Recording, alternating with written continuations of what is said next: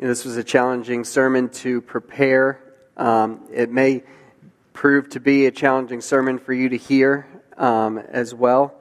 So I just want to say at the outset that there's likely to be some disagreement with some things that I say, and we want that disagreement to result in some fruitful dialogue. So please do come dialogue with us about this after the service, about anything that you disagree on. At very least, send me an email so that we can continue this dialogue going forward on this very important topic. But I did want to say one more thing at the outset, and that's that if you do find yourself feeling angry during this sermon, anger can be a really powerful tool to show us what's really going on in our hearts. So often our anger is an indicator that something we deeply, deeply treasure is being threatened, or we perceive it to be threatened. And so as we feel that anger today, let that be an indicator to look in your heart and see, what is it that I treasure that's being threatened, first and foremost. Let's ask the Lord's help. Lord, you're big and you love us, and that makes us glad. And now let the words that I say and let the thoughts we all think be pleasing in your sight. For Jesus' sake, amen. I was naive at 23 when I had my first full-time job, and I was sitting in one of my first staff meetings on the staff that I was on, and in this conversation of grown, respectable adults, the other men at the table began referring to young African-American men just casually using the N-word. And I was shocked because I didn't think that well-respected people talked like that. I didn't think that mature adults talked like that. But here I was in one of my first experiences in the real world, receiving a rude awakening about the state of affairs. And now someone might think, well, that was the South. Of course, that proves what we think about the South. The South is a racist place. Maybe. But some people who have experienced both the South and the North haven't had the same opinion that the South is necessarily more racist than it is here. Did you know Martin Luther King Jr., when he came up to Chicago, here's what he said. He said, "I've never seen, even in Mississippi and Alabama, mobs as hateful as I've seen here in Chicago." Did you know that Martin Luther King Jr. came 4 times to visit the North Shore, specifically to these suburbs where we live, and to address inequities and injustices that he saw taking place up here in our towns?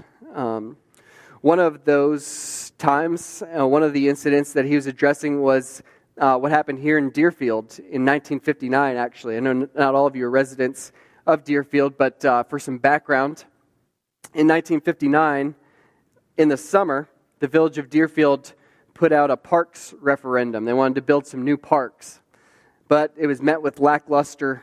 It was received with a lackluster appeal, and it didn't pass, bottom line, in the summer of 1959. But then, over the next couple months, it was discovered that this developer who had bought some land out on Deerfield Road and was planning on building this subdivision of pretty high-end homes, even for Deerfield standards, this developer was planning on selling a couple of those units to qualified African-American families who had the means to buy them. And suddenly the village was in an uproar.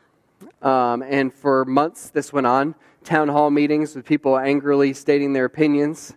And eventually, by the end of that year, 1959, the village had renewed the Parks Bill again. And this time the Parks Bill was going to be condemning the subdivision that had been bought by this developer and turning that land into parks. And suddenly, there's a 95% voter turnout in the village of Deerfield, and it passed 2-1. And so if you've taken your kids over to J.C. Park or Mitchell Park, that's where that land came from. That's where the village of Deerfield got that land. The first African-American family to buy a home in Deerfield wouldn't do so until 1967. They have to wait 8 more years as a result of that experience. Now, there's still newsreels. You can read all about this. You go to the Deerfield Library, there's newsreels that show video from those town hall meetings. And time again, what you see is residents of Deerfield wanting to be really clear that, listen, I'm for integration, just not here, right? just not here, right? Just not. It's the NIMBY principle, right? Not in my backyard, right? It's everybody. I love black people. Don't get me wrong. I have black friends. You hear them saying these things, but not. But we just don't think they should live here, right? Now, someone will say that was almost 60 years ago. Deerfield's different now. The North Shore is a totally different place. We don't have those same attitudes toward race anymore. And in some senses, no, we don't have those same attitudes toward race. Praise God.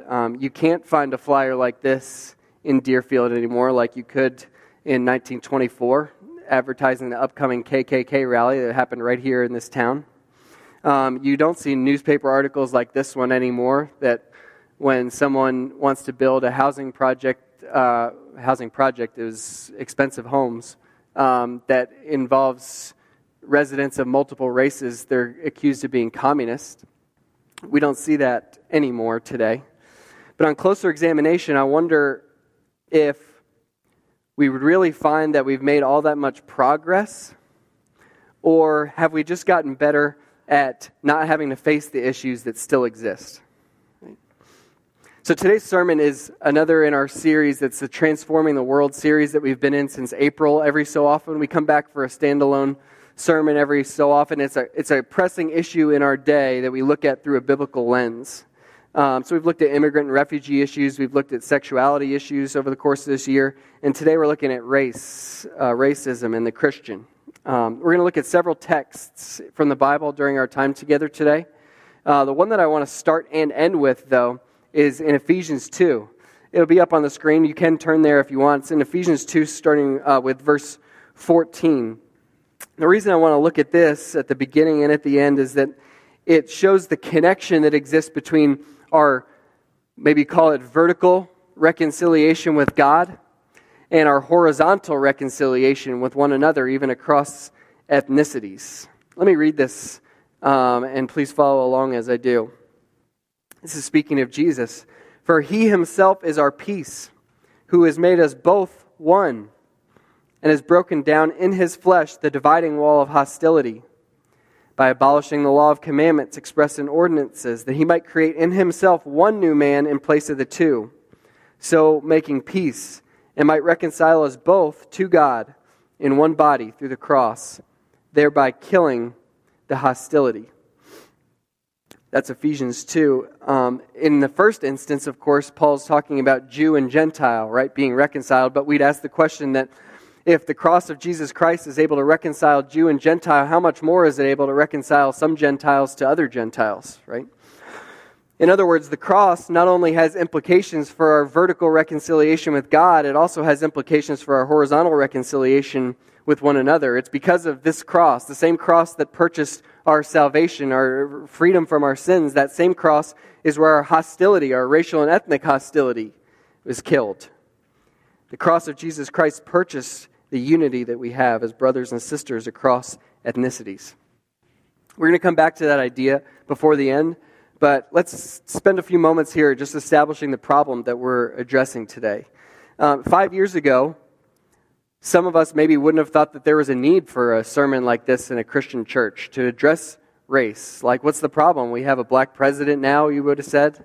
What more work needs to be done? The only problem with race is that you're saying that there's a problem, right? But in the past 5 years, we've seen images like this one. We've seen images like this one. We've seen videos after videos on the news of senseless violence against African Americans, especially. And so I don't need to convince you this morning that we have a problem when it comes to race. It's all over the news, and it's all over the news not just about Ferguson and Charlottesville, right? It's about right here. You remember what was happening just a year ago at this time? Seems like forever ago, but the national news was talking about our backyard. New Trier High School was scheduling a seminar day this time last year. Do you remember hearing about that? It was picked up by the Wall Street Journal and then several other publications. New Trier was going to have this seminar day to educate students about race. They were going to bring in all these speakers to talk about race and justice issues throughout the day. And it gained national attention on both sides for what was going on that day. I don't bring it up to make some sort of evaluation this morning on whether New Trier should have had that seminar day or if they brought in the right speakers for that seminar day. What I bring up this morning is the parent website that came up in conjunction with that seminar day, opposed to seminar day, right? The parent website that got national attention, that exposed some attitudes that parents had about fears that they had about what their kids would be getting to hear at school. So the parent website's still up. You can still see it. And my friends and family were texting me from all over the country asking me, is this real? And you can still see, I'll just put some screenshots up here. They took the program of events for seminar day and laid it out, and they highlighted in yellow, these New Trier parents highlighted in yellow the things that they wouldn't want their kids to hear about at seminar day because, quote, they were divisive, loaded, biased, or bigoted. So these are things New Trier parents didn't want their kids to hear about. One, Latinos are often have a long history of contributing to U.S. culture and society, which is often ignored or glossed over. People didn't want their kids hearing about that. Two, can people living in a community like ours really understand the motivations and actions of a marginalized black community? People didn't want their kids hearing answers to that question. We'll work to recognize our own implicit biases. People had fears about their kids going to a seminar where they were working to recognize their own implicit biases. And then international adoptions often involve Asian children placed with white couples in the United States. This session will explore the question of identity for these adoptees who may feel a dissociation from their place of birth as well as the community in which they've been raised. People didn't want their children getting to hear about that. So you can see there's a great deal of fear even where we are. Race issues are alive and well, even in our midst. The national news is talking about even places as insulated, so-called, as ours. And I know that you know that racism still exists, and not just from the news. You hear it when you go to the gym. Some of you have told me about comments you've heard even within the walls of this church over the years. And really, over the last year or two, it seems people have gotten more bold about speaking up and sharing comments that are prejudiced. Maybe they've gotten more politically correct, less worried about being politically correct, they would say. A month ago, I was at the Verizon store, and I was waiting there, had my son. A Jewish man came up to me and asked what my son's name was, and I said Elijah. And I think when he heard that name, he assumed that we were Jewish. And so he started talking to me about how I need to bring Elijah to Jerusalem. I'd love to bring Elijah to Jerusalem, so we were dialoguing about that, having a great conversation. And they said, but you know what's the only problem? That Israel right now is just surrounded on every side by savages. I can't even call them people. They're just absolute savages all around Israel. It's a reminder that this isn't just an issue of black and white that we're talking about this morning. This is an issue when it comes to race and ethnicity. It's about a deep-seated preference that we have for our in-group, for those like us, and it's a diminishing of those unlike us. Now, you might be thinking, well, that's not how I am. I'm not a racist, you know. And I want to say, maybe you're not, but I want to say this morning from this pulpit and just acknowledge that I am a racist, and I have to confess that. And I'm a recovering racist, but I am a racist. A couple examples, that story of my first job and being at that table and hearing young African-American men being called the N-word. Do you know what I spoke up and said at that moment? Nothing. Just a month ago at the Verizon store, when I was there listening to this man talk to me about how basically all Arabs are savages, do you know what I said in response to him? Nothing. And whatever reasons I had for not speaking up, I'm part of the problem, right? It's not just that I was failing to go above and beyond the call of duty to do something extra heroic in those moments. No, that was sin. James chapter 4, verse 17 says, whoever knows the right thing to do and fails to do it, for him it is sin. That's sin. Bottom line, when I fail to speak up about what it's saying, I am responsible. I may not be as responsible as the person who's making the racist comment, but I am responsible. When I don't take that opportunity to initiate dialogue, I'm failing to do what Pastor Craig talked to us in his sermon about last week, confronting evil. It might be evil that person's not even aware of, but they could become aware of it if I enter into dialogue with them. So, by our actions and by our inactions, by our words and by our silence, we are all in a situation where we bear responsibility for our participation in these systems that we're a part of that are prejudiced and racist. Now, I said the word systems, and I know somebody probably got a little bit upset because you've been trained somewhere along the way that systemic racism, that's a bad word. That's something to stay away from. That's not real. Systemic racism isn't a real thing. But when we say there's systemic racism, all we're saying is that racism doesn't just influence the actions of individuals, but it actually influences the structures or systems that are created by those individuals who have been influenced by racism, right? That shouldn't be a surprise to any of us, right? That none of us rise above our own sinfulness to create systems and structures that are perfect. Of course, the sins of our own hearts get into the systems and structures that we create. Let's talk about that for a second, systemic racism, because it's an important place for us to go today, and it touches on a lot of what we see in Scripture. At the very least, we can agree in this room this morning that the systems and structures that have been in place in America for 360 of the last 400 years have been prejudiced against people of color, right? Just to name a few, slavery was a major system structure that was in place for a great portion of our nation's history until 1865. That was prejudiced. Then it was replaced by Jim Crow, segregation, that lasted until the 1960s. That was prejudiced against people of color. We could talk about Japanese American internment camps during World War II on the West Coast.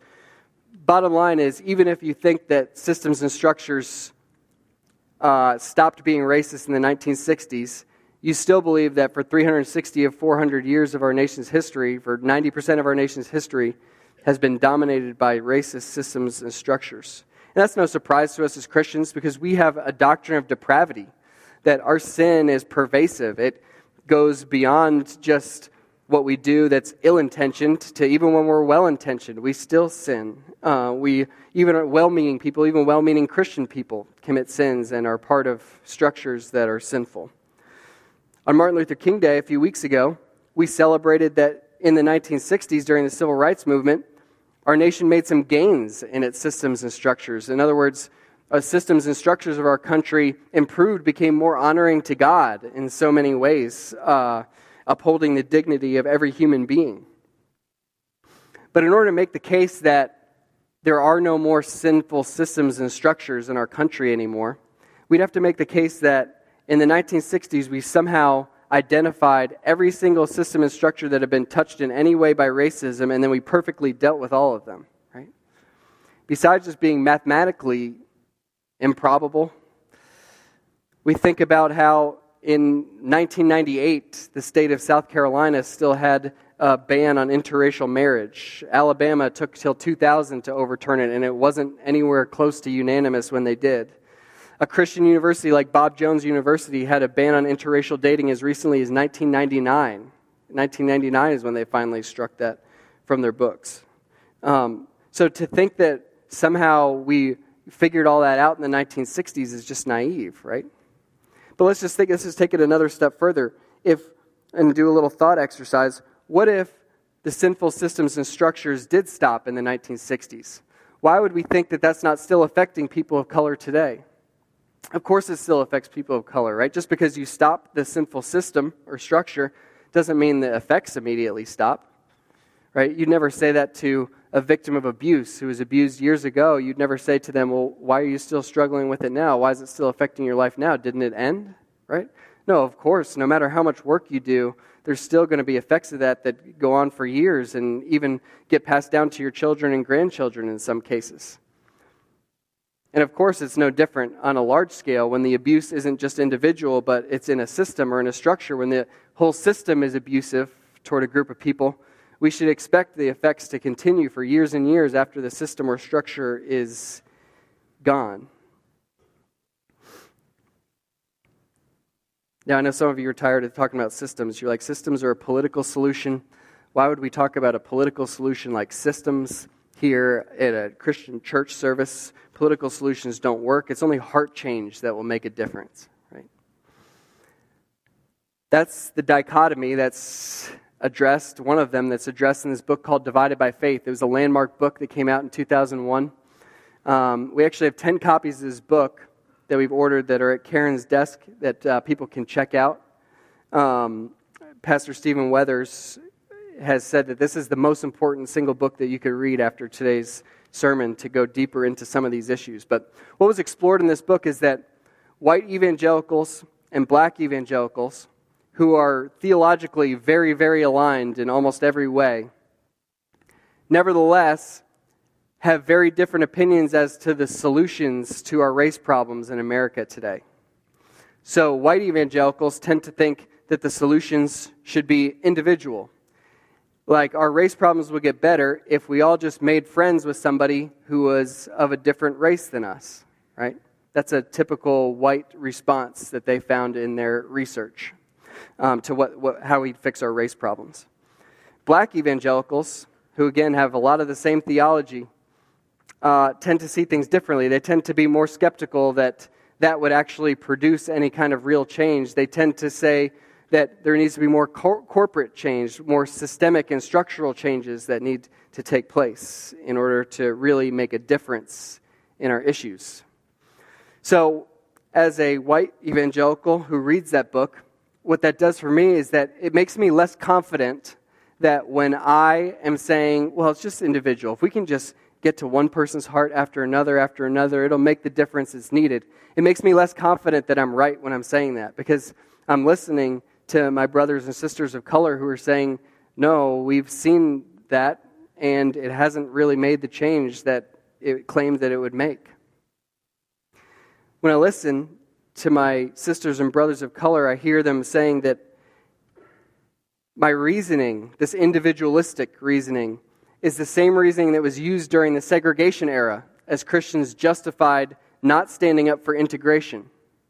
Here's what I mean. During the era of segregation, you know that a lot of Christians said things like this: well, I'm not going to stand up for integration because that's a political solution, right?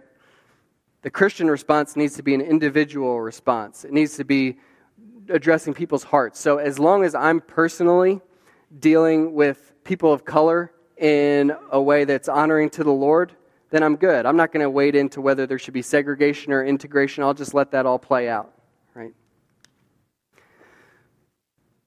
Our brothers and sisters of color today would say that's the same attitude that we're taking in today, which makes us uncomfortable because we want to believe that if we were living back at that time when segregation was in place, that we would have been on the forefront of pushing for integration because it's morally right.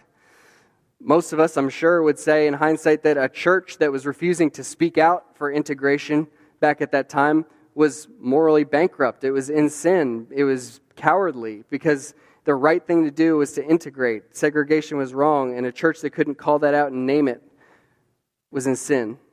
Of course, it's easy to see that in hindsight, though, right? It's harder to see clearly about the issues that are going on in our own day. But we do when we want to. What about abortion, right? Many of those who are the same people who would say today, don't talk to me about political solutions. Don't talk to me about structural, systemic solutions about race. It's all about the hearts of people.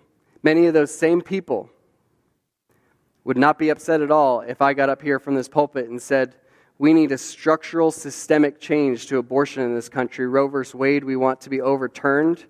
We shouldn't allow babies to be killed anymore, right? I'm not advocating heart change when I say that, mere heart change, right? I'm advocating a systemic, structural change because it's morally wrong to kill babies, right? And I should, right? We all know that it's right in some cases to stand up to change systems and structures that need to be changed and not just speak to individual hearts all the time. Sometimes, even though abortion is a political issue, we need to speak about it from the pulpit because it doesn't matter if it's political, it's moral, right and wrong, and the church needs to have a voice there. We want that with abortion, but some of us are less convinced when it comes to issues of race. But we saw it in Amos this fall, didn't we?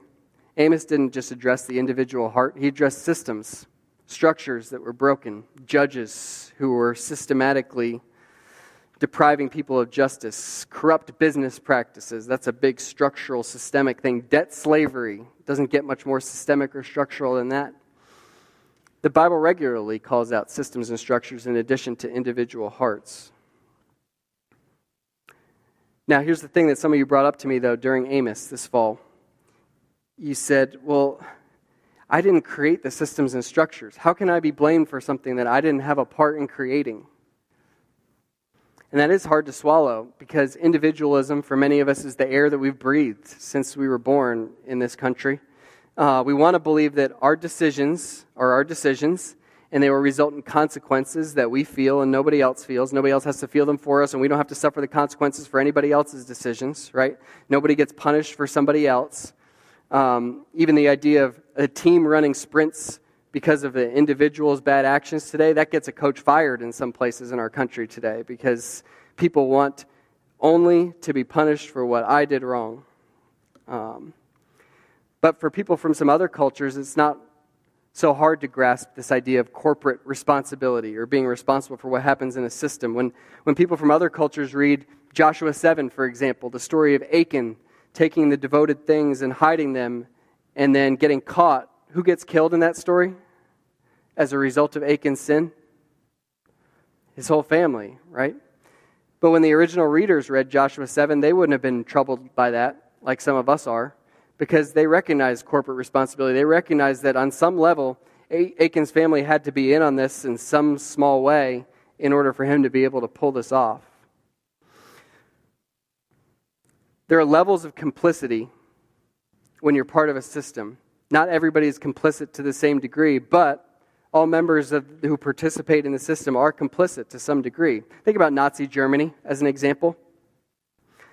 Those who orchestrated the final solution, the Himmlers, the Görings, they are the most complicit for what happened, right? Then you have the soldiers who are carrying out orders, right, and actually executing Jewish people. They are very, very complicit in what happened. And actually at the Nuremberg trials, when they tried to say, well, I was just following orders, that was not accepted as an excuse at the Nuremberg trials. Those people were held to account for what they did. But I think most of us would also say that there's some level of complicity that the ordinary townsperson had in Germany who drove by the barbed wire every day and could tell that there's something going on there that's not right. And hey, my Jewish neighbors to my left and right have disappeared over the last months, but didn't speak up to say anything. It's because of their silence that this great atrocity, one of the greatest genocides in world history, was able to happen. They bear some level of complicity, even the ordinary German people in this. And we can apply that grid of responsibility to any situation, any system or structure that exists. You're responsible to the degree that you participate, right? So some people are more responsible than others, but everybody involved in the system is responsible to some degree. That's why Daniel, in Daniel chapter 9, make a note of that to read it later. Daniel apologizes, prays a prayer to God, confessing sins that he didn't personally commit.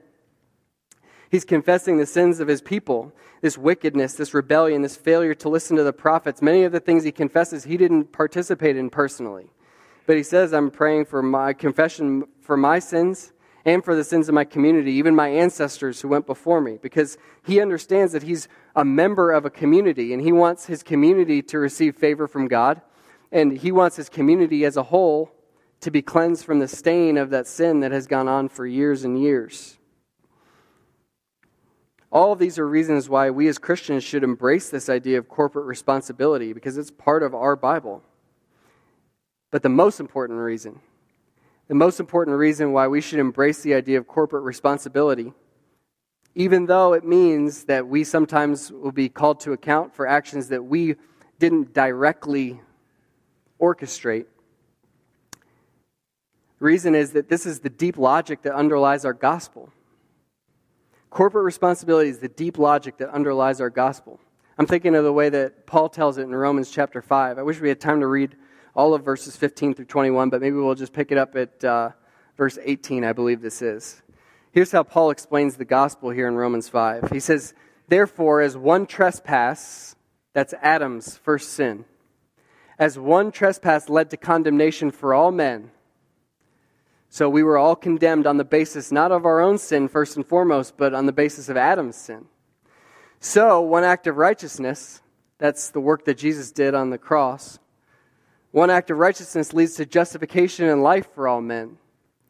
For as by the one man's disobedience, that's Adam's, the many were made sinners, so by the one man's obedience, that Jesus's, the many will be made righteous. That's the deep logic underlying the gospel for Paul, that yes, we were called guilty for Adam's sin. That's the doctrine of original sin that Christians believe in. That from the moment of our conception, we were sinful in our mother's wombs, as David says it, right? And we start, as individualists here in America, we start to get upset about that. How can I be called to account for something that I didn't do? I didn't have any say in whether Adam sinned or not. And we get all upset, right?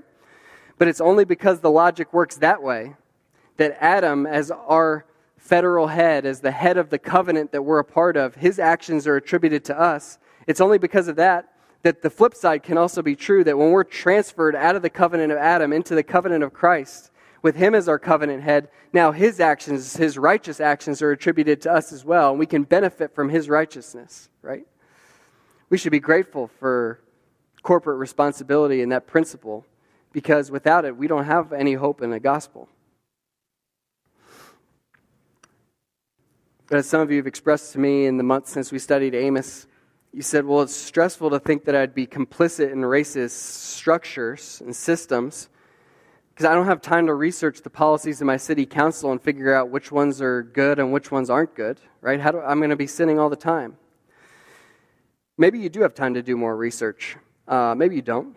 Some of us need to open our eyes more to what's going on around us and ask more questions about what's really happening.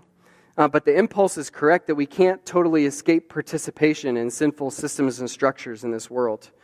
Some Christians have made a valiant effort to do so. They knit their own clothes so that they won't buy anything that's made in a sweatshop, right? But in order to totally do away with sinful systems and structures, we'd have to totally leave this world. It's unrealistic. But that doesn't mean we can do nothing, right? At the very least, we need to evaluate our participation, our contribution in the systems around us, and make sure that we are advocates of racial reconciliation, that we are fighting for racial justice in more than just name only, right? In more than just word, but actually in deed, in reality, even when it costs us. And that's the key there, right? Even when it costs us. Because the rich young ruler was all in for what Jesus was offering, this eternal life that Jesus offered, until it cost him, right? Until it cost him.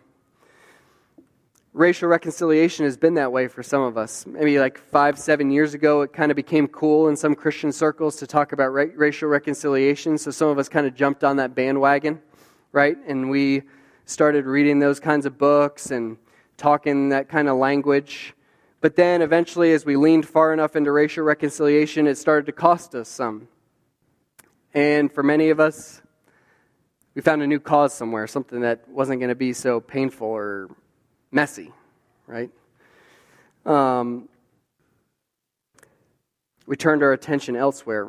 For the rich young ruler, wealth was the treasure in his heart that he didn't want to part with. And actually, for many of us, when we're dealing with racial reconciliation, our wealth, our physical treasure, might be the treasure that we aren't willing to part with either. After all, that was the case in Deerfield in 1959, right? That's why people didn't want black families moving into Deerfield, because it's going to lower our property values. And don't mess with my wealth, right? If it's going to impact my bottom line, I don't want that to happen. It's the same thing in Wilmette today with the kind of ongoing debate about bringing in some low-income housing.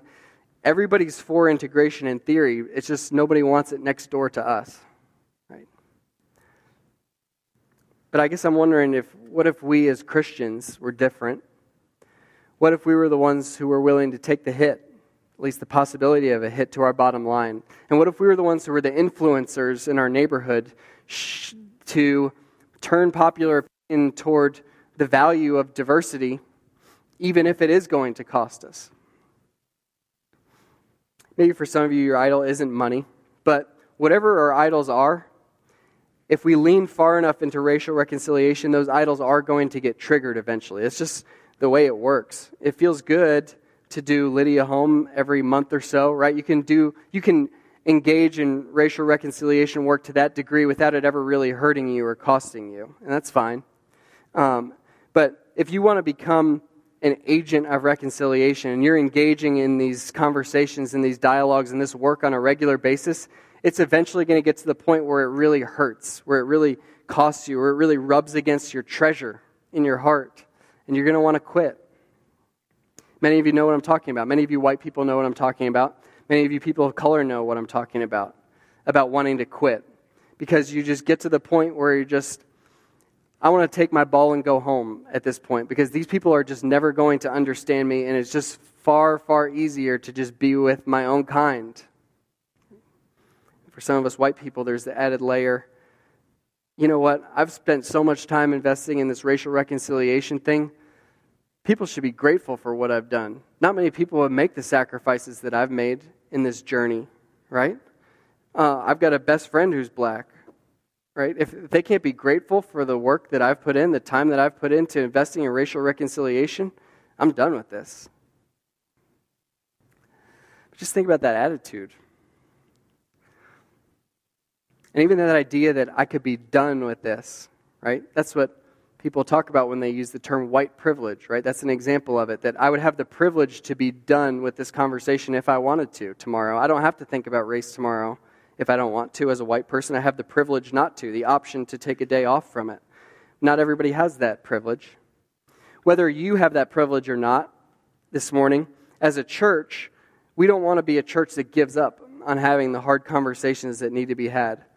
We want to be a church that leans into those hard conversations. We want to be a church that's intentional about fighting prejudice. We want to be a church that's vulnerable, open with one another, confessing our racial prejudices to one another, and seeking the healing that comes as a result. That's painful work. Why do we think it's worth it? Because our Bible tells us that it's worth it. And I'm not just talking about the passages that specifically speak to ethnicity. I'm talking about the big picture of Scripture, the whole Genesis to Revelation story that tells us that all of us, red and yellow, black, brown, and white, we all have an equal place before God. Let's just finish this sermon by just walking through the Genesis to Revelation story briefly in 2 minutes and looking at how that story speaks to our issues of race and ethnicity. First, at creation. At creation, we see that we all come from Adam, all of us of every race, and so we're all made in the image of God. And that means that I must view you, and you must view me as someone with incredible dignity and worth, because no matter what ethnicity you are, I can see something of God reflected in you. We move from the doctrine of creation to the fall in Genesis 3. And at the fall, we see that we aren't just one in our creation, we're one in our corruption. None of us is exempt from the effects of the fall. We not only are all born into sin just the same, but we all subsequently choose sin for ourselves just the same. No one is righteous, no, not one, the Bible teaches. And so we can't view ourselves as higher than anyone else when we see ourselves as hell-bent rebels who are all in the same place, headed toward damnation. So the doctrine of creation speaks to our equality before God. The doctrine of the fall speaks to our equality before God. What about the cross? Well, we've already seen in Ephesians 2 that at the cross, Jesus dies. And he does so first and foremost to reconcile us vertically to God. But there's implications of that spill out horizontally. And we see in Ephesians 2 that Jesus wasn't just dying to reconcile us vertically to God, but in the process, he was horizontally reconciling us to one another, even across ethnic boundaries. So people groups that were hostile to one another become one in the body of Jesus Christ. And we see that the racial unity isn't just a social issue anymore. It's a blood issue. What about in our response to the cross, though? In our response to the cross, we see that we all come to Jesus by faith, not by our works. And because it's not by our good works that we did, none of us can claim to have earned God's favor. None of us of any race. None of us of any race can claim that we have anything distinctive that commends us to God. But God saved all of us just because of his own good pleasure.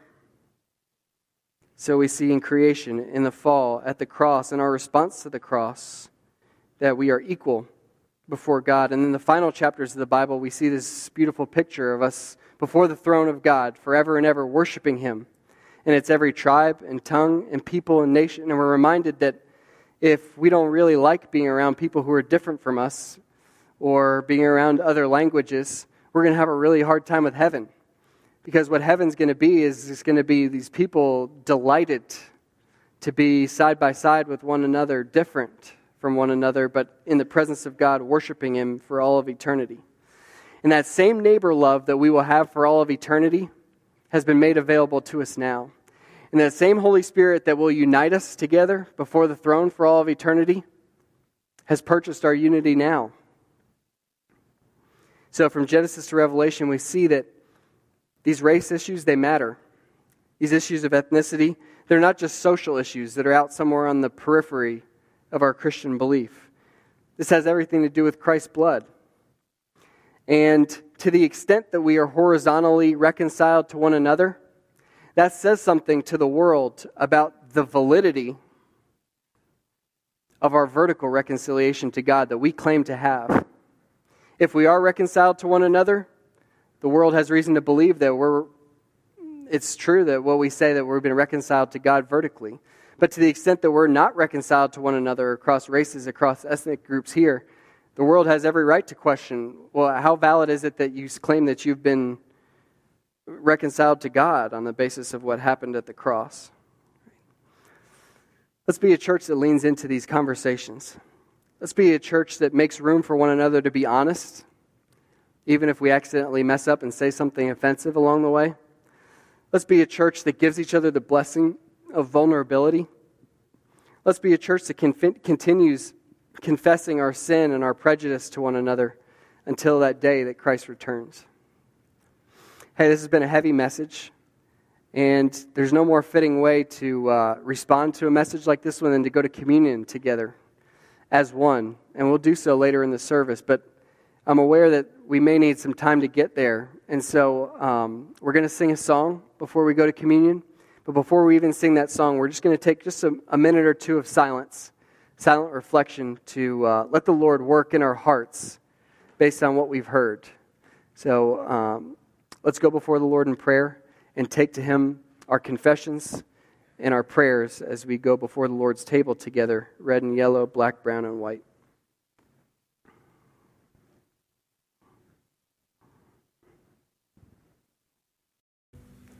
Couple minutes and we'll send you on your way. Address a few questions that were texted in. Someone asked, to this day, don't we still have segregation? Jews and Gentiles, are we not all God's children? And the answer is yes, there's still segregation. Jew and Gentile be one example. And even when segregation by law ended in this country, de jure segregation ended, de facto segregation, as many of you know, still continues, and people separating for other reasons, even though the law isn't what's doing it anymore. So yes, segregation still exists and still is an issue that we need to be working on. It's still alive and well. Next question, curious to know, what would you say to that Jewish man today about the savages surrounding Israel? I think that's a great question. I really wish I had that time back. What I would say first is I would ask him, why do you say that? Why do you say that about them being savages? And get to kind of hear what he would have to say and look for something in what he was saying that could give me an opportunity to share what I do believe about myself, is that I'm one of those savages too. You're speaking to one of them. And it's only by the blood of Jesus that I have any hope of being anything different. But by God's grace, I was born a savage and have lived as a savage for most of my life. And I need his help. I've been a chance to share the gospel. Next one, why did you feel the need to preface your sermon here at North Sub with, you might get angry? Do you have doubts about the racial openness here?